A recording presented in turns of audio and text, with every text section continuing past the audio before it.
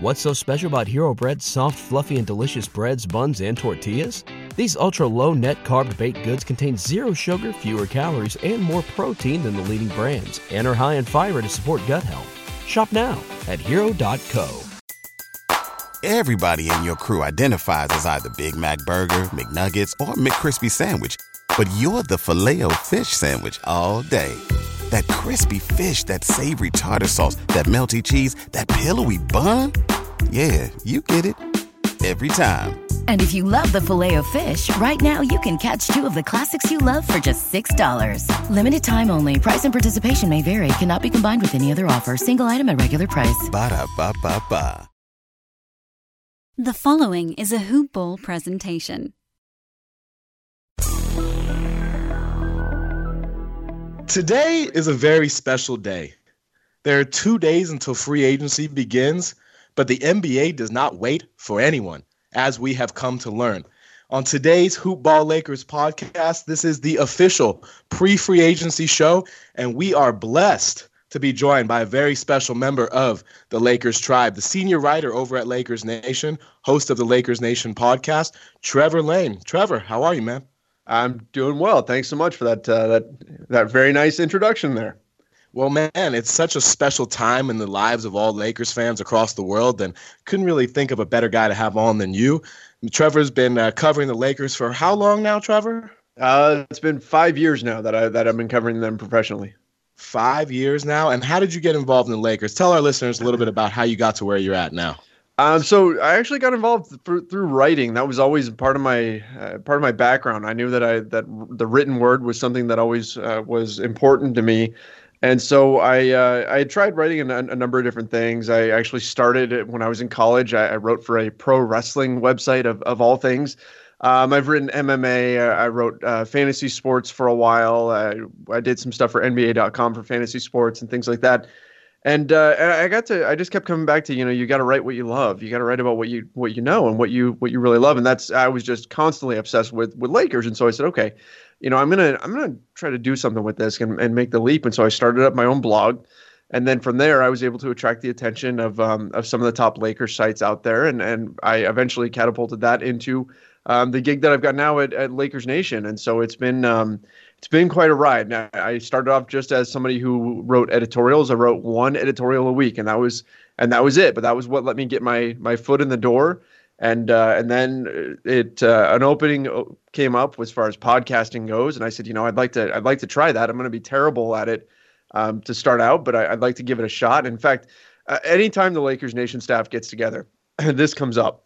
They bring up the very first demo podcast that I ever did that no one heard except for the Lakers Nation staff. And I thought it was just going to be one person. I thought it was just going to be our site owner was going to hear it. No, he played it for the entire staff to listen and critique, and it was terrible. Like, I can't even go back and listen to it because it's so bad. They make fun of me to this day when we all get together over how bad this demo was. But I was willing to go in and put in the work and get better at it.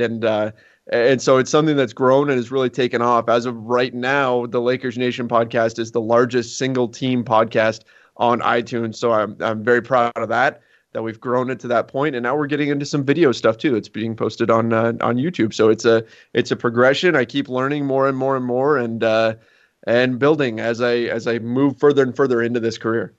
Amazing, man. And so Lakers fans, listen to this. You heard it here. If you need to know anything about the Lakers, besides listening to the Hoop Ball Lakers podcast and yours truly, Trevor Lane, this is a member of our tribe.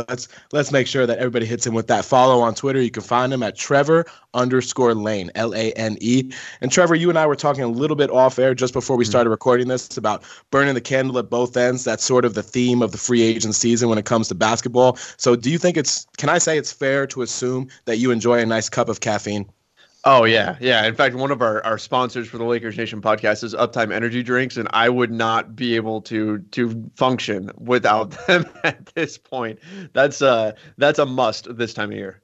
Well, funny enough, I feel the exact same way because whether I'm teaching or whether I'm talking hoops, I know I need something right next to me. And that something is our sponsor, Hawaiian Isles Kona Coffee. You find them on Amazon or pretty much any place where coffee is sold. Trevor, we're going to have to get some coffee your way. It is legit, my man. Definitely. I will take some of that as much as I can get, given given the way things have been for the Lakers this offseason. You got it, man. And as we're talking about the Lakers and being fully gassed up, I guess there's no better time than to gas up what the Lakers have gone through over the last week or so. We're going to revisit the Anthony Davis deal to start our show here. The Anthony Davis deal, we heard about this. Obviously Anthony Davis makes his way to the Lakers. And we heard Brandon Ingram, we heard Lonzo Ball, we heard Josh Hart, we heard all the picks and the pick swaps. But then we get news yesterday that the Lakers are also trading Mo Wagner, Isaac Bonga, Jamario Jones, a 2022 second-round pick, all to Washington as part of this three-team AD deal. And why would the Lakers do something like that, Trevor? It only leaves them with, a handful of players on their roster. Yeah, but it also leaves them with a mountain of cap space that they can now use to go chase after one of those top free agents. One of those guys that we were hearing across the national media was that the Lakers didn't have enough cap space to chase these guys, and Rob Pelinka didn't know what he was doing because he clearly doesn't understand the salary cap and all of those things. And then, here's this move that they made, and suddenly they've got all this cap room freed because they were able to make a trade, which was actually a pretty complicated deal. They had to get Jamario Jones to guarantee a portion of his salary, almost $200,000, which obviously he was going to take. That was fine with him, but they had to get that done in order to make the math work. And then finding a team to absorb those three contracts in the Washington Wizards. It cost them a second-round pick in 2022 to do it. But credit to the Lakers for thinking outside the box and finding a way to make this happen and give themselves a shot at a max free agent. Credit to the Lakers is not a phrase we have heard too much this offseason, except for the last 24 hours or so, wouldn't you say? Oh, yeah. I was talking about this recently on our show. The last few months have been just one criticism after another being lobbed at the Lakers, whether it was Magic Johnson after he left and criticizing Rob Pelinka and saying he stabbed him in the back, and Baxter Holmes' piece for ESPN, and the hits have just kept coming. And so now it looks like when they're making these savvy moves, it's like finally, this breath of fresh air coming in here, and you can exhale a little bit and finally feel good about the moves the Lakers are making. I've talked a little bit about this too on a couple of podcasts prior, but I'm curious to get your take on it. And it's that the Lakers, in this whole Anthony Davis chase, they've gone from a team from not having enough, according to most people, most outsiders, to somehow paying too much when they finally get the deal done. And then now that Anthony Davis is actually on the team, somehow there is still criticism over acquiring Anthony Davis. I'm sorry, when you have a 26-year-old top 5 generational talent and you have the ability to acquire him, I do not care what the timing looks like. You go ahead and do that, right? Oh, yeah. Yeah, absolutely. You do whatever it takes in order to land him, especially given that you've got LeBron James, and you've got a LeBron James that's turning 35 this season in December. He'll be 35. So you have to land a piece to help him win right now. And look, did the Lakers pay more than most fans would be comfortable with? Probably. Sure, we would have loved to have seen Lonzo stick around or Brandon Ingram stick around or the number 4 pick or something like that. But ultimately, the bottom line is, did you get the deal done? And that's what they did. They did what it took to get the deal done and not see Anthony Davis go somewhere else. It was amazing watching Woj report on this yesterday. Just the sequencing of his tweets, in the first being that the Lakers made the trade with Washington, or completed that part of the trade with Washington. Then Anthony Davis waiving his $4 million trade kicker. And then the news that, yes, now the Lakers have a $32 million slot available for them to sign a max free agent. Could you almost feel the angst just rolling off of those tweets? Could you feel it? Yeah, certainly could. I mean, Woj has been one of the people that's been saying for quite a while now that Kawhi is not going to the Lakers, that it's going to be the Clippers and all of that. And now suddenly here come the Lakers again, and they are a real threat. In fact, last I looked, they are dead even with the Clippers in terms of betting odds. The Raptors are still the favorites. But yeah, it seems like he's having, and not just him, a number of people are having to walk back a lot of the things that they've said about the Lakers, given these moves that they just made.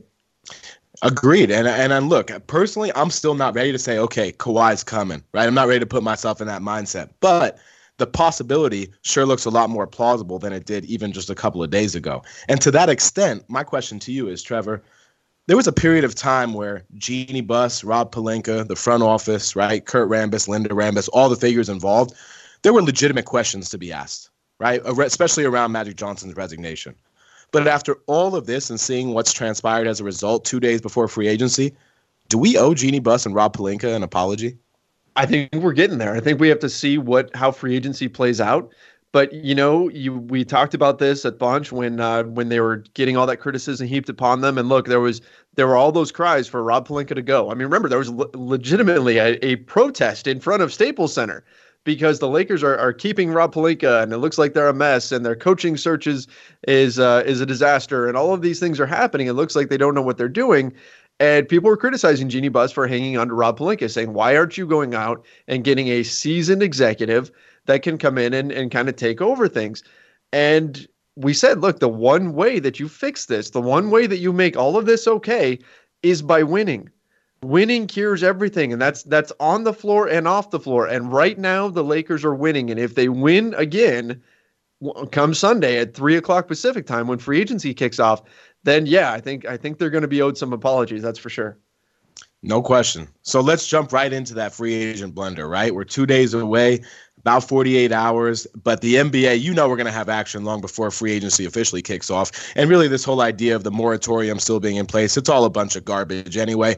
But Sunday's the day, right? Kawhi Leonard, I don't think he makes his decision on Sunday, but who knows? Maybe he does. Let's jump right into the Kawhi Leonard stuff with the Lakers. They are officially now in the mix. They've cleared the necessary cap space. The Kawhi rumblings have only grown stronger. Do you think, Trevor, is Kawhi Leonard realistically a play for the Lakers? Absolutely. Absolutely. And I was saying it before those moves even got made, because you look at what you can offer him if you're the Lakers, and you look at the NBA historically, you look back on all the big threes, you can make a very real, very strong argument to Kawhi Leonard, say, hey, if you want to come join up with LeBron James and Anthony Davis, we're talking about, on paper, the most talented big three to ever be assembled ever in all of NBA history. I mean, that has to carry some weight. And everybody says, look, Kawhi's a different dude, right? He's the guy that doesn't care about these things. He doesn't care about being on a super team. He's fine being the lone star on a team, and that all may be true. But even so, having that opportunity has to mean something.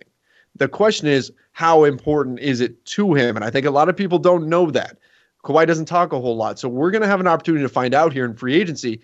But the pitch that the Lakers can offer, coming home to Southern California, joining up with LeBron James and Anthony Davis, that's got to be appealing. And I think it's something that the Lakers are going to be able to really appeal to Kawhi Leonard with. I believe they've got a pretty good shot here at landing him. I don't think they've got him or anything like that, but I think chances are pretty good. So I'm pretty sure I know your answer at this point, but I got to ask you anyway. So the Kawhi Leonard chase, should we pump the brakes or is it time to gas it up? Oh, no. Gas that up. 100%. Put the pedal to the metal on that one. Okay, so we're gassing up Kawhi Leonard to Lakers. And look, I agree with you. I think if I were Kawhi and I'm looking at the Lakers, I see LeBron, I see AD, I see even Kyle Kuzma, I see a chance to win now, a chance to win later in my backyard. There are a lot of appealing parts. I've also been someone who's been on record before the Lakers really entered the picture legitimately and said, look, like he's going to have a tough time leaving Toronto because look at what this city, look at what the country of Canada has done for him. Right. And that, I think, too, has to carry some weight. But I think what you said is true in that we just really don't know. And when we don't know, we tend to think about what could be important or start to use our own values or beliefs to project onto others, whether Kawhi Leonard or anyone else. But in the reality is we don't know. And there's something to be said for a guy who can be that prominent, that skilled, that much of a celebrity, for lack of a better word, and still keep that circle so tight. So kudos to Kawhi on that. You said best big three in history, so I guess best big three in the NBA if it happens, right? Oh, yeah, absolutely. They would unquestionably be. I mean, look, you're talking about three of the top probably seven at worst best players in the league all on one team. And I'll tell you this, if you look around the league right now, 29 teams are now fans of the Clippers free agency and the Raptors free. I mean, every team that's not the Lakers is hoping he goes somewhere else because right now across the NBA, you've got parity. Right, you've got a wide open landscape, and if Kawhi goes to the Lakers, that changes. You now have a prohibitive favorite to make it to the NBA Finals if you are able to team up Kawhi and LeBron and Anthony Davis. You know, a couple weeks ago, Vegas came out with the championship odds for next season, and the Lakers were considered the favorite, and everybody kind of raised their eyebrow and said, that's weird. And then the Anthony Davis trade happened, and now we're talking about Kawhi Leonard, and it's almost like Vegas might know something, don't you think? Yeah, it seems like Vegas is usually ahead of the curve on things like this, so I'm trying to keep an eye on those odds because if suddenly it shoots up Like if we suddenly see that the Lakers are a better, even better chance of becoming the NBA champion, or have better odds of landing Kawhi Leonard, then you got to wonder who knows something somewhere, because Vegas does seem to know a little bit ahead of everybody else. No question. Let me throw this to you. You said 3 of the top 7 players, and I'd agree with you, right? Top 5, top 10, it's always pretty subjective depending upon who you ask and what the qualifiers are. But if Kawhi Leonard does wind up on this Lakers team, is he the best player on the roster? I don't know. And that's just it. You know, everybody says, is he okay with being the third wheel and all of that? I don't think there is really a third wheel here. You look at these players on any given night, any of them can be the most talented player. Any of them can go off. Given what Kawhi just did in the finals, I would say that he's probably the best on a night-to-night basis. But, I mean, it's not like you can sleep on Anthony Davis or LeBron James. It's not like you can game plan and say, okay, all we have to do is stop Kawhi. No, because you also have LeBron James on the floor, who is arguably the greatest of all time, certainly one of the greatest of all time, and Anthony Davis, who could be in that discussion in the future. So, yeah, look, I don't envy teams playing against the Lakers and trying to game plan for stopping them if you've got to deal with those 3. LeBron James with a season where he got plenty of rest, a summer where he's done nothing but rest and train. Anthony Davis barely played in the second half of last season. He's had plenty of time to rest, recuperate, and train. And then you throw Kawhi Leonard into that mix, it gets scary very quickly. But if Kawhi Leonard does not sign with the Lakers, it feels like it's either the Clippers or the Raptors. Do you have a guess, if he is not a Laker, where he winds up? I think it's going to be the Raptors. And I keep going back to, you know, if he wants to return to Southern California, Kawhi grew up in Riverside. He knows what it means. If you're in Southern California, you know the way that fans in Southern California react to the Lakers compared to the Clippers, right? And that's not to disparage the Clippers. I mean, the Clippers 100%. have done some great things, right? But if you're going to go and you're going to go home and you've got an opportunity to join the Lakers, that's gotta just mean more. It's just the way it is. It's the way it's been for a long time. You know, the Lakers are part of the culture in Southern California. They are wrapped up into everything that is SoCal. So yeah, I think that it's going to be either the Lakers or the Raptors. Look, the Clippers might be in the running, but at the end of the day, I feel like they're still the Clippers. They can't offer the same things. I still have the Raptors as the front runner, though. I mean, look, they won a championship. They've supported Kawhi. They've been amazing as far as showing him that support. They've offered him free meals. They've offered him free places to stay, free vacations. They are pulling out all the stops to try to get Kawhi Leonard to stay. So I still have them as the front runner, but I think the Lakers have a really strong case here. Do you think Danny Ainge looks in the mirror hoping to see a reflection of Masai Ujiri? I'm sure he probably does at this point. Actually, he's probably looking in the mirror thinking about, gosh, I can't give up these picks, right? These picks are way too valuable. I've got to hang on to these because he's that guy that's been just accumulating assets and never pulling the trigger. Although who knows, maybe he's about to get Kemba Walker at this point. You know, maybe he learned a lesson. That's something that I've got into a little bit with Ainge, but that's a whole different story. And we'll keep it Lakers focused for those of you that bleed the purple and gold here. Let's get into D'Angelo Russell because I feel the fire with D'Angelo Russell. Let me break down what that means to you, Trevor. Right, D'Angelo Russell, I feel like a lot of Lakers fans, ever since we've heard about the possibility of a potential reunion, and I phrase it like that very specifically, because by no means is this a done deal or even likely, but the potential possibility of a reunion. It seems like Lakers fans, by large, have sort of jumped into this both feet right in. Right? Yes, bring back D'Angelo Russell. He was an all-star last year. He looks so much better. We should have never traded him, this, that, the other. Okay.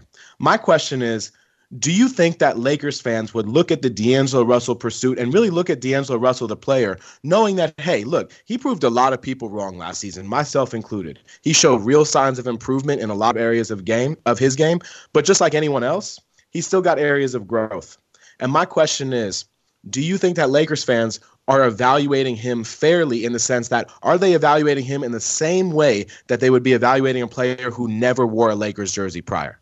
No, I definitely don't think so. And I'm not either. I mean, I'm biased in that sense too, because there is that, look, nostalgia is a powerful thing. And you think back about the times that D'Angelo Russell had, you think about the ice in my veins moments that D'Angelo had as a Laker. There was always that portion of the fan base that was uneasy with trading him away, that wasn't excited about that. And you also look at what fans have been through recently. Okay, you look at who's left. Okay, when things started trending downwards, when Kobe tore his Achilles, it was okay.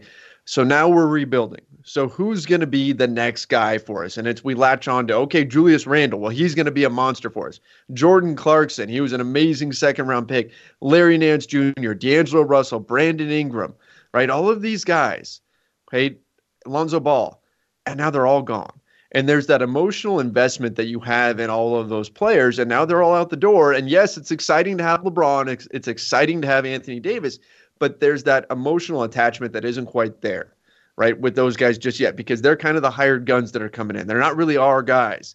You go and you bring D'Angelo Russell back, and that's kind of like you're reigniting some of that. You're creating that emotional attachment all over again. You're bringing back that guy who feels like he's one of our guys. This is where he's supposed to be. This is what's supposed to happen. So I think that element is certainly there in the desire or the drive among the Lakers fan base to bring back D'Angelo Russell. And I think the front office shouldn't be thinking that way. The front office should be just looking at what he can do on the floor. But from a fan perspective, yeah, that narrative and that storyline is really appealing. The idea of bringing him back into the fold after all this time. No question. And so with that in mind, do you think that the Lakers pursuit, do you think it's real, or do you think it's more of a media-driven narrative? No, I think it's very real. I think it's real because of what they need. I mean, it's very much a position of need, point guard. You look at what they've got on the roster at the moment. You've got three guys who can play, well, small forward, power forward, center, right? You've got your front court guys there in Kuzma, LeBron, and Anthony Davis. So just in terms of fit, you really need a point guard. You need somebody who come in and play that role. And so, yeah, if you're going to get Kawhi Leonard, you're certainly not going to say no to that. But otherwise, you're probably ideally looking to get a star quality point guard. And D'Angelo Russell, you can get him for a little bit cheaper than some guys like Kyrie or Kemba Walker, players like that. And so you would have a little bit of extra cap space to play with. So there's some real incentive to go after a guy like D'Angelo Russell. So I think their interest in him is very real, but I do think he's sort of the fallback after those top guys are off the board. So after Kawhi's gone and Kyrie's gone, if they all go elsewhere, I think D'Angelo Russell is a very real option for them. And I think for him, the Lakers are a real option, because you look around the league, there's not a ton of teams that really need a starting caliber point guard and can provide a ton of minutes plus the opportunity to win. So I would have never said this a month ago. I would have thought, okay, that bridge is burned. There's no way it's going to happen. But the way things have shaken out now, if the Lakers don't get one of the top stars with their $32 million in cap space, I think there's a very real chance that they go and get D'Angelo Russell. Shout out to Kyle Kuzma, man. Got nothing to do with D'Angelo Russell, at least not right now. But shout out to Kyle Kuzma. We've been talking so much about LeBron, AD, Kawhi, every other free agent. Shout out to Kyle Kuzma. Real ones, we remember you, man. Don't worry. You're gonna be part of this core for a long time. The last man standing. Absolutely, right? And so to go back to D'Angelo as somebody who could find himself be brought back into this mix, I think psychologically one of the challenges for me at this point of where the Lakers are in their offseason is because they worked so hard to get to that 32 million number. It strikes me as odd that they would clear out all that money. And I know they need to if they want a chance at a chance, right? A chance at Kawhi, a chance at Kyrie, a chance at Kemba, so on and so forth, right? But it strikes me as odd that they would clear out that much money if the real pursuit, if priority number one was D'Angelo Russell, because his max number is a little bit lower than that, right? His max number is around $27.5 million in the first year of that deal. But I get it. You need a chance at a chance. But if you sign D'Angelo Russell to a max contract, you leave yourself about $4 or $5 million in cap space to work with beyond that. To me, in this market, there are going to be values. You could find a player, maybe even two, with that leftover cap space. But I'm still on the side of, hey, I'd rather have a Kyrie Irving or a Kawhi Leonard or any other legitimate max free agent than D'Angelo Russell plus spare parts. Where do you come down on that? I agree. The place where I've been drawing the line is with Jimmy Butler. I think that that you can make an argument that, let's say you can get D'Angelo for 20. Let's say you don't have to give him the max. Let's say you can get him for about 20, which is what Eric Pincus of Bleacher Report was guessing at. Maybe you get him around 20 and you've got another $12 million to spend. So if you do that, right, and you've got the option of, okay, we can get Jimmy Butler or we can get D'Angelo Russell and whatever we can get with that $12 million. Maybe it's Patrick Beverley, maybe it's Danny Green, something like that. I think that's where I would draw the line. That's where I think you can make a real argument for going the D'Angelo Russell way. But otherwise, I think that you've got You've got Kawhi, you've got Kyrie, you've got Kemba. Those are guys where you're saying here, take my money. Take the $32 million gladly. You'll do that before you go after D'Angelo Russell. And I think you're on the money too with your point of, look, if you're clearing up that much space, you're probably not clearing it with D'Angelo Russell being your number one option. Is D'Angelo Russell that piece to make you say that? Right. I don't think so. If it's Kawhi, that's a whole different story. You're talking something historic there, right? So then you're talking about a different equation. I couldn't agree with you more. And in fact, at the time this happened yesterday, I tweeted out basically something to that effect, saying, I don't think that the Lakers clear that number or that Anthony Davis waives that trade kicker if they both don't have something up their sleeve. That is certainly what it feels like, right? And I know there are a lot of people saying, well, Anthony Davis waiving his trade kicker makes no sense, right? Well, it makes plenty of sense given the opportunity he's going to have on the court with the Lakers, on the court with the brand, off the court with the brand, off the court with the sponsorships. Oh, and by the way, he's got a role in Space Jam 2, which just happens to star his new teammate, LeBron James. So, yeah, it makes no sense, right? It makes plenty of sense.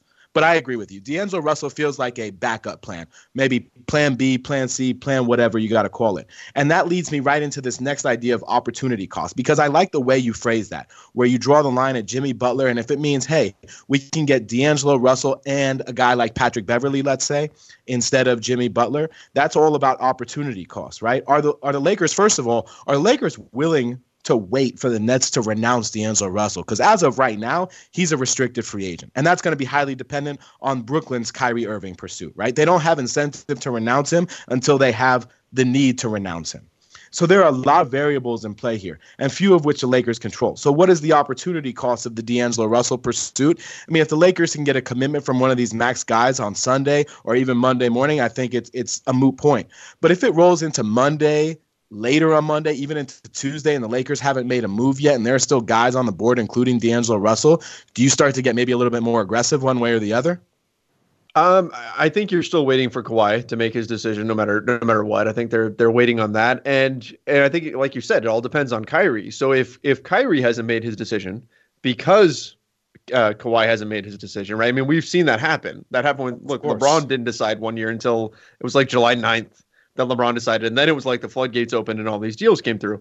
So yeah, I think that you are waiting to find out what's going to happen with Kawhi, and then from there, it really depends on what Kyrie does. If Kyrie goes to Brooklyn, then the opportunity is there to go and get D'Angelo Russell, and if not, then it's not there. But you're right, you're not sitting out free agency the whole time though. You're making contact with other players, and look, if Kyrie's waiting and Kawhi's gone and he still hasn't made his decision, then maybe you're under pressure to move on from D'Angelo and look somewhere else, because otherwise you could be left with nothing. But I don't think that's how the order of events is going to go. I think it's going to be sort of a waiting period for Kawhi, and then once that happens, then everything will be go. Kyrie will go wherever he's going to go, whether it's he may go to the Lakers. I mean, we don't know that for sure yet, or he could go to Brooklyn. But I think once the Kawhi decision comes down, then we'll have a better idea of where the Lakers stand. And it's going to be a tense few days. I mean, we've heard the Lakers aren't meeting with Kawhi until Monday or Tuesday. So it's, pins and needles time around Lakers Nation. That's for sure. What if Kyrie Irving comes to Lakers and says, hey, I'm willing to give you my commitment right now, Sunday night, before they have a meeting with Kawhi Leonard? Then what? That's a tough spot, right? Because it's a good problem to have, right? Oh yeah, absolutely. I mean, look, that would be great, but I mean, the ultimate goal is Kawhi, right? I mean, that's the piece, right? That's the guy that you really want. So I don't think you necessarily take yourself out of the running. I don't even know how you would handle that. I mean, deals can't officially be done until the 6th, but you're not going to say yes to Kyrie and then walk it back later and say, oh, sorry, Kyrie, Kawhi just called us and he wants to come now, so you're out. They're not going to do that. So yeah, I don't know how they would handle that situation. It would be a delicate one for sure. That would definitely test Rob Pelinka's skills as a negotiator. Look, man, bottom line is if the Lakers find themselves in that position, it's going to be a good year, right? Oh, absolutely. Absolutely. So that's where we come to on that. And with D'Angelo, I guess in the short view with Russell, do you think that Russell, LeBron, AD, Kuzma, is that good enough to contend? And then the longer view, right, because you got to think about the post-LeBron era at least a little bit. Do you think that Russell, Kuzma, and AD would be enough to move forward with in the post-LeBron Lakers? Yeah, I think it would. And I think that's part of the benefit of going and getting a D'Angelo Russell is at 23 years old, his prime lines up with the prime of Anthony Davis, with the prime of Kyle Kuzma. So you're looking at a guy who's got, he isn't a finished product by any means. He still has plenty of upside to build upon. And I always go back to look, he's got a almost 6'10" wingspan. He's 6'5", but a lot of people don't realize how long his arms are. I think he's got another level defensively he can get to. So I think that you've got plenty of upside there. So D'Angelo Russell today isn't going to be the same player as D'Angelo Russell 2-3 years from now when LeBron has sailed off into the sunset and the Lakers are built around Anthony Davis. I think you're going to have an even better version of D'Angelo Russell. So yeah, I think that's one of the nice things about going after Russell is that you've got sustainability. Whereas if you're going after, say, a Jimmy Butler who's already 30, maybe your window's a little bit not quite as wide open as if you've got a younger player like D'Lo. Totally agree, man. And, I feel like the Lakers, ever since this whole free agency's window started to open up, at least unofficially, I feel like I spent most of my time talking about, well, Lakers are going to need to spend their money in the backcourt, whether it's going to be one player, multiple players, whatever it is. Backcourt is obviously an area of need. And that brings us to Kemba Walker, man. And I know Kemba, look, he's been linked to the Celtics, what feels like out of nowhere, basically. We heard the Lakers at the start of free agency, the rumblings started to get out there, almost nothing since. And now all of a sudden, Boston is apparently in the lead. Right. And to walk it back to last season, Kyrie Irving and Al Horford wasn't enough for this Celtics team to compete. But now suddenly we're kind of supposed to believe that Kemba Walker and somebody like Robert Lopez is, right? Because if they sign Kemba, they have the room exception left, and that's just about it. And so before we get into Kemba Walker's potential fit with the Lakers, my question to you is, and I just had this idea last night, sitting around thinking about basketball scenarios because, yes, that's what I do with my free time, my spare time, and I wouldn't change it just in case anyone's curious. I'm thinking about the Celtics, and I said, okay, maybe Danny Ainge learned a lesson, right? Maybe he didn't want to just hoard assets forever. Maybe the failed Anthony Davis pursuit taught him something. Maybe Kyrie Irving blowing up in his face taught him something. So maybe this is where the Kemba Walker interest comes from. And maybe if he thinks the Celtics rebuild, they'll have trouble attracting free agents because for a long time, that was a narrative for that team. That was very real. I lived in Boston for about 6 years, and that was a very real period of time where that team struggled from that particular perspective, long before then as well. So maybe that's a concern too. But I just had this idea last night. I just want to float it out to you. The Cavs are sitting there as a team well over the cap and with Kevin Love on a long-term deal and no real clear direction of what's coming next.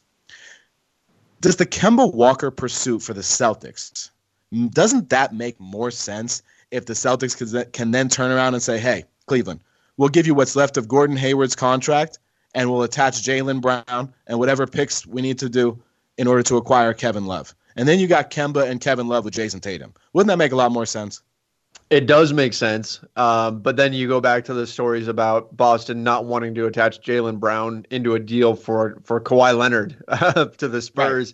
Right. And so we know they value him highly. I would have to think that Ainge, knowing the way he hangs on to his assets, probably wouldn't be okay flipping Jaylen Brown for Kevin Love, especially given the size of Love's contract. But in terms of a win now move, yeah, I think that creates a Boston Celtics team that's probably more ready to contend in the Eastern Conference in the moment. The question is, will Ainge ever push all of his chips in? Did he really learn his lesson? I guess we'll find out. Fair. I mean, that's a fair question. I'm still not sold on that by any means, but just sort of an interesting thought exercise. So let's bring it back to LA with Kemba Walker, right? Kemba Walker, is he a good fit for the Lakers? Would he be a good fit here? Yeah, absolutely. I think he'd be a fantastic fit. I think he's a little better off the ball actually than Kyrie is. I think he can play that role. A little bit better defender, I think, than he gets credit for. He can shoot, which he couldn't do when he first came in. He was not a great shooter coming into the league, but now his shot is pretty good, pretty solid. So I think he'd be a good fit. I think he's the kind of guy that you would really need on the nights when you have like a load management night for LeBron.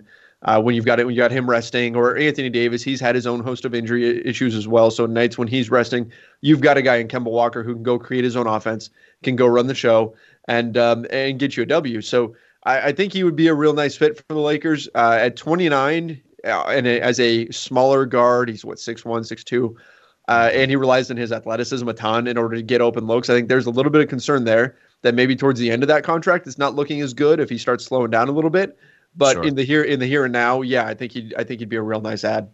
Yeah, I do too. In fact, I've been pretty vocal about Kemba Walker. I think he would be because of the reasons you outlined as well, especially on those nights where they need to sit LeBron and or AD, whether it's during stretches of a game or sit out entirely for load management. I do think he's that kind of guy who could step up in the moment. Totally agreed with that. And I think for me, Kemba Walker, it's felt like going back to, around the All-Star break when his free agency was coming into focus, we heard all about, it's Charlotte or bust, basically. I can't see myself playing for another team. I'm in a Hornets uniform for life. I play for Michael Jordan, this, that, the other. But in free agency, it's been basically the complete opposite. Oh, the Hornets aren't even negotiating. They're hoping he'll take a discount. Michael Jordan's broke off any type of financial deals. Like, they're not even talking at this point. But it feels like so much of this conversation has been about Kemba Walker trying to create leverage where it may not really exist because the Hornets are literally bleeding through their eyes financially, right? They're in a bad spot. But now that the Lakers have opened up that number, it doesn't feel like it's all leverage necessarily. No, I mean, look, if you're Kemba Walker and you're looking at the situation, and I firmly believe right now that the best case scenario for Kemba and the Hornets is to move on. I think the Hornets need to, if the Hornets pay Kemba Walker, they are locked in salary cap hell. It's their books are a mess. They're very much stuck. And if you're Kemba, you've got to be looking at that, thinking, okay, if I re-up here with the Hornets, and as great as it would be to spend his career with one team and as loyal of a guy as he is and all of that, and that's wonderful. But if you re-up with that team, you haven't made the playoffs the last 3 seasons. What does the future look like? Where are you headed? Probably nowhere. You're probably not. And that's just, reality. You've got at least another season or 2 before their books get clear enough to where they can go chase anybody else. By then, Kemba's 31. And so, yeah, if I'm him, you've got to start looking elsewhere. And the Lakers would have to be an attractive option. And it's not just about, hey, I want to get that Supermax out of the Hornets, because that's probably not coming. A Supermax deal can be really prohibitive. Look what happened with the Wizards. They felt like they had to give it to John Wall, which would have been a bad contract even if he was healthy, and now he's not. And it's the worst contract in the NBA. So that's a really rough scenario to be looking at if you're the Hornets. So I don't see that Supermax deal coming. So I don't think you'd use the Lakers just as leverage to try to get more out of the Hornets. I think he has to really take a serious look at going elsewhere if winning is something that's really important to him.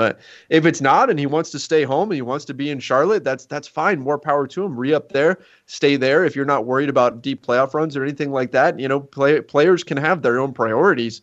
But if he does want to win, I think he's going to have to look elsewhere. A lot of good points from you on that, man. Hard to disagree with any of them.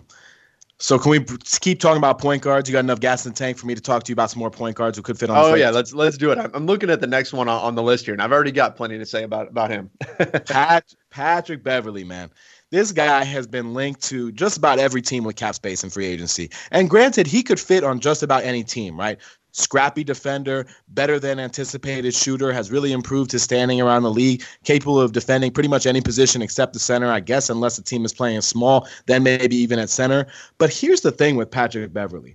For as much smoke as there has been around his market, right? If I were his agent, I'm looking at Marcus Smart's 4-year, $52 million deal that he got with the Celtics. That is my absolute baseline, right? That is my minimum of minimums. The other thing with Patrick Beverley, he has made about $25 million in his NBA career, which by everyday human standards, it's an obscene amount of money, right? We talk about that like it's monopoly money. But the reality sets in that this is a guy who's never really gotten paid before, right? And if the 2016 offseason taught us anything, it's that teams have not learned a goddamn thing when it comes time to spend their money. GMs get anxious, the supply and demand curve shifts, and I don't think Patrick Beverley is going to be one of those guys who waits around for the market to settle if some team comes in with an offer that he likes. In 3 seasons to begin Patrick Beverley's career, so from 2012 to 2015, he made under $1 million in each of those seasons from NBA salary. So that you're talking about basically half of his career, right, to date in terms of NBA, because I know he spent some time overseas, et cetera, et cetera. So if I'm Patrick Beverley, right, the fit with the Lakers is obvious, right? He defensive, can shoot the 3 ball, not a great shooter, but a capable shooter. The fit is obvious. But is he even going to wait? Because if I'm a team, like if I'm the Sacramento Kings and I got cap space and I feel like point guard is a really legitimate area of need, if I'm the New York Knicks and cap space, that's all I got right now, what's to stop me from saying, hey, Pat, here's 4 years, $60 million, $65 million. And I haven't even mentioned the Chicago Bulls, right? That's his hometown team. They need a point guard. Chris Dunn is not the answer. That's why they just drafted Kobe White. So you look at Patrick Beverley and say, hey, if the Bulls come at him on the first day of free agency with 4 years and $64 million, he's not waiting, is he? No, I think he's taken that. And he gave an interview to TMZ about a week ago where he basically said, look, it's not about getting on with a winning team or whatever. He's looking to secure his family's future. And I mean, that means he's taking the highest payday. Doesn't matter which team he's necessarily going to. I mean, of course, that's going to be a factor if a couple of deals are close, but more power to him. He's going to be looking to get paid as well he should. So yeah, look, Patrick Beverley is part of a group of free agents that I think the way this is going to play out, there's so much cap space out there. There's not enough max level players to spend it all on. So now look, 40% of the league is free agents. So what you're going to have happen is you're going to have the max guys, and there's going to be some teams pursuing them. And the teams that are either out of the running for those guys or just miss on getting those guys, but still have a ton of cap space left over, they're going to feel pressured to walk away with something. And that's where you're going to wind up with some of these mid-tier guys getting overpaid. And Patrick Beverley will probably be one of those guys. We're talking about the best of the role players out there. Your Danny Greens, Patrick Beverley, Terrence Ross, all these kind of guys. Some of them are going to walk away with massive contracts. Maybe not quite to the levels we saw in 2016, but I think Patrick Beverley is in line for a big deal. And he's not going to be waiting around for, say, the Lakers to finish chasing Kawhi Leonard. If he gets the offer that he wants, he's going to go ahead and take that regardless of where it is. So yeah, there's a lot at play here with Patrick Beverley and with players like him, but I'm definitely wary of how big of a contract he's going to get. I mean, look, this guy, he's turning 32 in about a week and a half, right? I'm sorry, he's turning 31 in about a week and a half. And so if you're locking in long-term to Patrick Beverley, and you know that decline is inevitable, Father Time is undefeated, and usually the first thing to go is defense. And if Patrick Beverley isn't, in year 2, year 3, isn't the defender that he is right now, and he already slipped a little bit last year, that could become a bad contract real quick because he doesn't provide a whole lot else besides defense and a little bit of floor spacing because he can knock in threes at a 40% clip. Yeah, well said, man. So I think we're pretty much on the same page. Patrick Beverley, interesting player, could be a fit for the Lakers in a different offseason, but given all the dynamics in play and his desire to get paid, probably off the board. Yeah, I'd agree with that. I think he would be a great fit. He's an ideal type of point guard to put alongside LeBron James because he doesn't care about having the ball in his hands. So he'd be a great fit at the right price, but I don't think they're going to get him at the right price. Right. I don't think this is the offseason for the right price for Patrick Beverley, but it could be the offseason for the right price for a lot of other players because, like you said, almost half the league is free agents. And when all these teams blow their cap space on 1 to 2, maybe 3 players, there's going to be a lot of guys still looking for a chair at the table, right? Exactly. That is where the teams that are patient this summer are going to wind up getting rewarded once that cap space starts to dry up. That's where you're going to see, like last year, cap started to dry up. You got Brook Lopez with the Milwaukee Bucks for just over $3 million. You're going to find deals like that if you're patient, and not every team's going to be, because we know for a lot of teams, cap space, having that money out there, it burns a hole in their pocket. So what the Lakers need to do is they need to be aggressive on the pursuit of a max player, but patient pretty much anywhere else. Yep, that's it. That's what I've been saying. They need to make sure that they are spending their money in the right places and not allocating too much if they're going to go the role player route. Without question. And I had a friend recently say to me, role players are typically made, not paid. And I thought that was a great way to sort of phrase that, because it sounds like you and I, Trevor, we're pretty much in agreement here that the third max star should be the play over the depth. I know we've seen the depth argument made from a number of angles, right? But we agree that the third max player is the way to go here. Yeah, 100%. I think I'm very much into looking at bang for your buck. How much are you getting for what you're spending? And you look at the NBA, the way it's set up, right? The max players, the true max, the stars, their salaries are artificially deflated. They're kept down by that max salary. And the other end, it's the rookies, right? The rookie contracts. So who gets inflated by both of those being artificially decreased? You've got the guys in the middle. So yeah. So I think going after a true max is the best way to get your value. And then, like we were saying, be patient, and there's going to be players out there that'll take the vet minimum because the Lakers have minutes to offer and the chance to win a championship. And so I think, again, as long as they're patient, they'll be in good shape and they'll be able to find those players on a vet minimum. So I'd have no problems blowing all their money on a Kawhi Leonard or Kyrie Irving or somebody like that.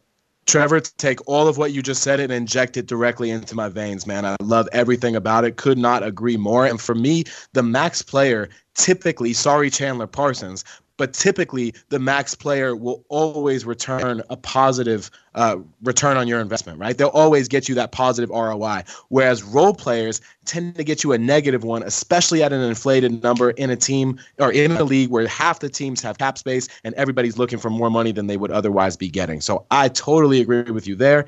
Are there any max free agents that we have not mentioned, that have not even necessarily been mentioned in correlation with the Lakers, that would be a nice fit on this team? For me, that player is Chris Middleton.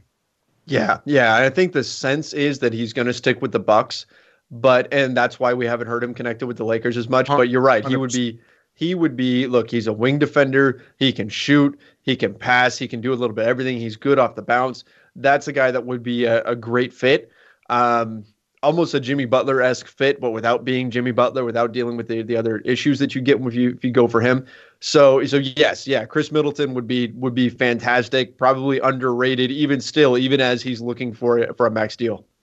I called him Kawhi Light in conversation yesterday. That was probably a little too strong and a little too dramatic, but nonetheless, the same idea: perimeter defender, personality's pretty tempered, et cetera, et cetera. The thing that I like about the Chris Middleton idea as well is he's used to playing alongside a superstar in Giannis, who's always going to have the ball. It doesn't matter if Middleton shoots 5 times or 15 times. He can do a little bit of everything. So that would fit the construct of this roster rather well too. So Middleton could be a really interesting name, but I agree with you. I think he's heading back to Milwaukee. And if for some reason, let's just say that everything goes to shambles, which I do not expect, you do not expect, we, the basketball universe, Lakers land, we do not expect this, right?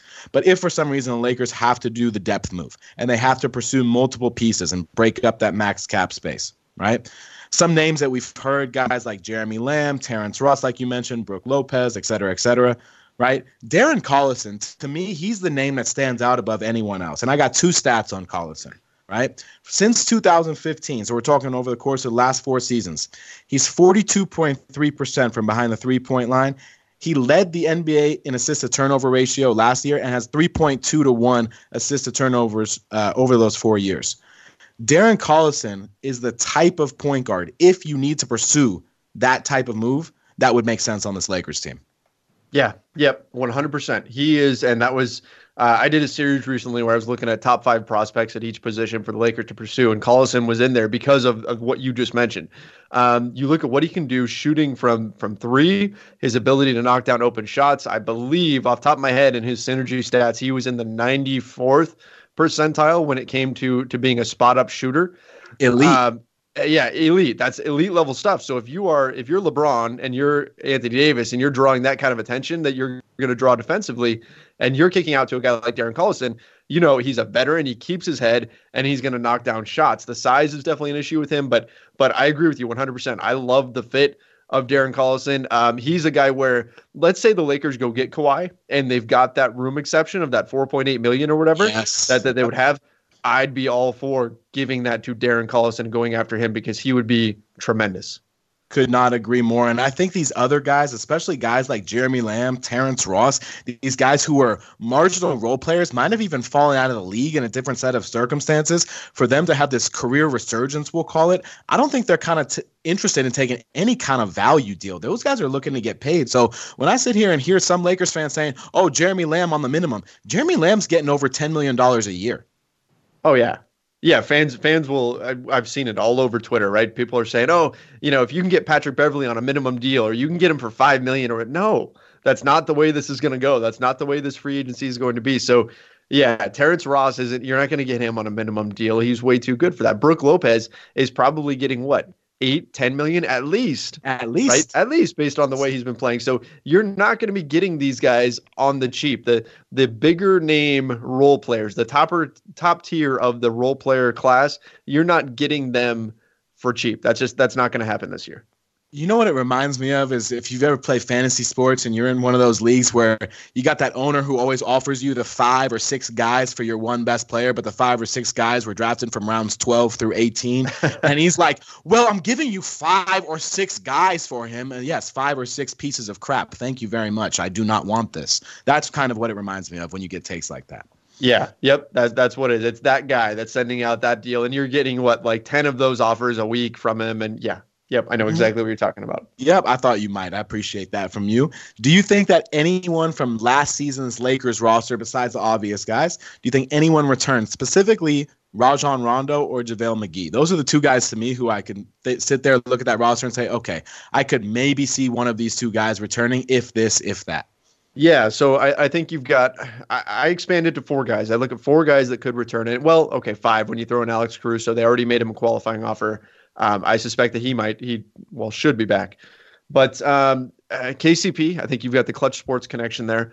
Not that KCP has endeared himself to Lakers fans or anything like that. I know a lot of people are frustrated with him, but for the money, again, it depends on how much they offer him, but I think he could be back. Rondo, I think, is another one. Rondo, I think, again, could be, should he be, is a whole different story. Alex Caruso was statistically way ahead of Rondo in terms of how the Lakers performed on the floor with one versus the other. I think Rondo, though, I'm not bringing back Rondo to be my starter. If Rondo comes back, I think he's got to be a 10, 15-minute a game guy tops off the bench. And then I think you're okay with Rondo. Otherwise, he gets just torched by the best point guards in the league. It's not what he's able to do at this stage in his career.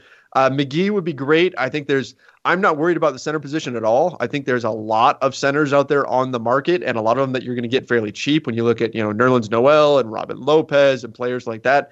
Enes Kanter, there's going to be plenty of centers on the market. So you miss on Brook Lopez. I'm not worried about that. You can turn to a McGee. JaVale certainly did well last season. I have no problems with that. But the other guy that I'm looking at is Reggie Bullock. And you look at what the Lakers need. They need shooting. They need defense. And Bullock isn't a great defender, but he can shoot. And they've got him on his $4.5 million cap hold. So if you're looking at a situation where he's probably worth more than that. So if you're looking at a situation where the Lakers have to go depth, you could actually keep that cap hold on the books, go spend $28 million on whoever else, and then you're going to go exceed the cap by giving Reggie Bullock, using his bird rights, by giving him whatever his going rate is, whether that's $7 million or $8 million or whatever it's going to be. So I think he would be a candidate to return as well. But that would be about the extent of my grouping. I don't think you're going to see Mike Muscala come back or anything like that. Right, and I have to apologize to the AC unit. I knew it was getting kind of cold in here. I should have known Alex Caruso was blowing the smoke over my shoulder. I do think Alex Caruso is back on this team, and I think Jonathan Williams, I don't know what the market for him is going to be like, but Lakers did offer him a qualifying offer, same thing with Caruso. So if you can bring back Caruso on the minimum, and if John Williams accepts that qualifying offer, puts him on a two-way deal, I think as the Lakers look to build out depth and actually a roster around whoever's going to be on the team, those are going to be important type of pieces to harbor. So I agree with you on that. And I can see a scenario where Bullock comes back too. For me, I think KCP is I think his time in LA is done. It feels like, the clutch connection is sort of over from that particular perspective. And, that's sort of one of my concerns with the D'Angelo Russell thing, not to go all the way back there. But if the Lakers are turning over a new leaf and truly becoming a new team and becoming a new era of Lakers basketball, I always get worried about this, is that if you return pieces from a previous era, are you holding on to the past a little bit too much? So I know that's a little bit out there, but there's something to be said for that as well. No, yeah, that's true. If you're looking at making a fresh start and a clean slate and all of that, particularly if it's coming from an era that isn't going to be remembered all that fondly, especially when you consider the circumstances around D'Angelo Russell leaving and the video with Nick Young and all of that kind of stuff. So yeah, I can see that. I think the Lakers, in order to, not to go too far in depth into Russell, but in order to bring him back, they would have to be pretty convinced that look, he's matured, that his time in Brooklyn has matured him, and he's a different person. And I believe that is the case. I think he is. So before we get out of here, man, because we've had so much good Lakers talk, I just can't get enough of this stuff. And, I know you can't either. That's why we do what we do, right? And we talked a little bit about how the Lakers can fill out this roster. They do have the room exception, 4.7, 4.8 million, right? Just under 5, and basically vet minimum contracts after that, assuming they do sign the max third player, and that's the route that they have to go.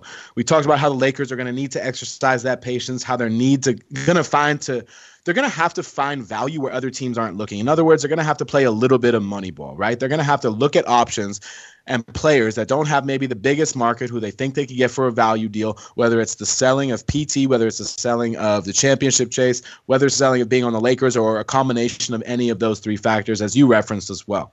right? So the Lakers can't be victim, for lack of a better word, of both circumstance and recency bias, because that's how role players are either under or overvalued, or those two things, right? Recency bias, we saw it with J.R. Smith a few seasons ago, and circumstance, we see it all the time. I think about how long and how strong I had to hear about how Jordan Clarkson was the second coming of some player who I'm not even going to mention because it's so disrespectful to him. And now everybody in Lakers land says, Jordan Clarkson really isn't that good, right? But when he was on the Lakers, he was everything. So that's just one example.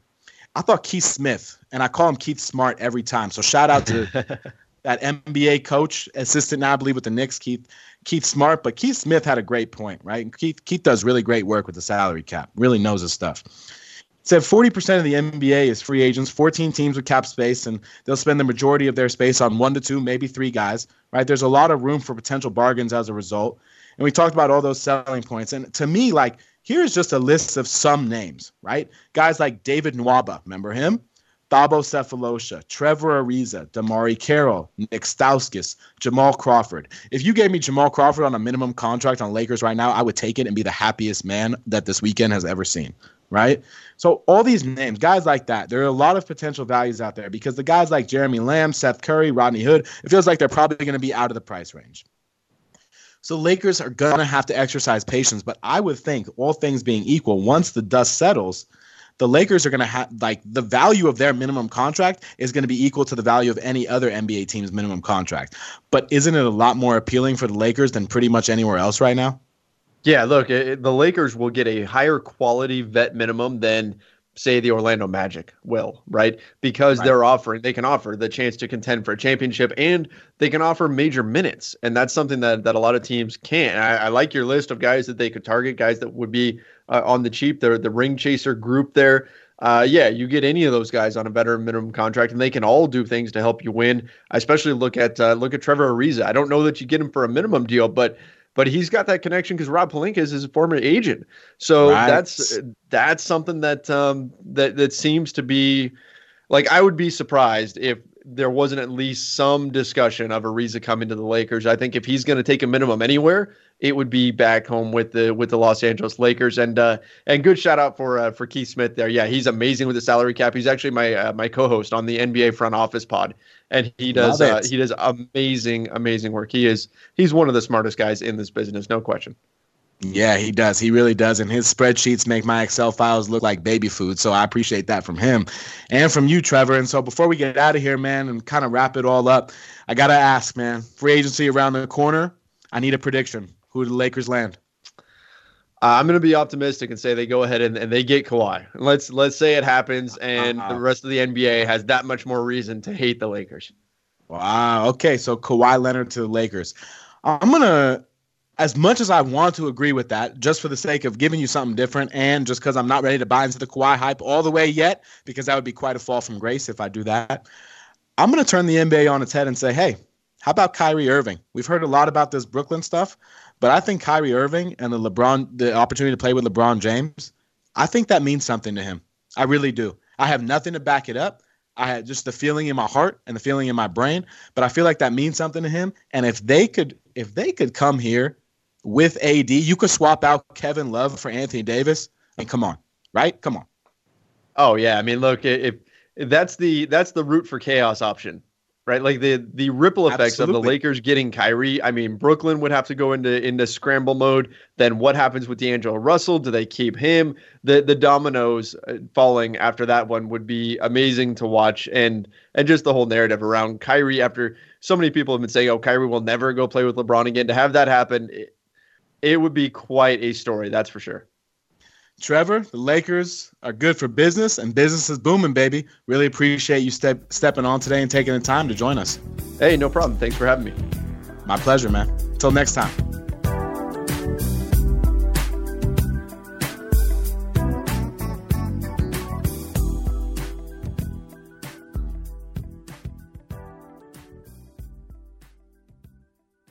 This has been a Hoop Ball presentation. If you're a woman over 40 dealing with hot flashes, insomnia, brain fog, moodiness, or weight gain, you don't have to accept it as just another part of aging. The experts at MIDI Health know all these symptoms can be connected to the hormonal changes of menopause. And MIDI can help with safe, effective, FDA-approved solutions covered by insurance. 91% of MIDI patients get relief from symptoms within just 2 months. Book your virtual visit today at joinmidi.com. Everybody in your crew identifies as either Big Mac Burger, McNuggets, or McCrispy Sandwich. But you're the Filet-O-Fish Sandwich all day. That crispy fish, that savory tartar sauce, that melty cheese, that pillowy bun. Yeah, you get it. Every time. And if you love the Filet-O-Fish, right now you can catch 2 of the classics you love for just $6. Limited time only. Price and participation may vary. Cannot be combined with any other offer. Single item at regular price. Ba-da-ba-ba-ba.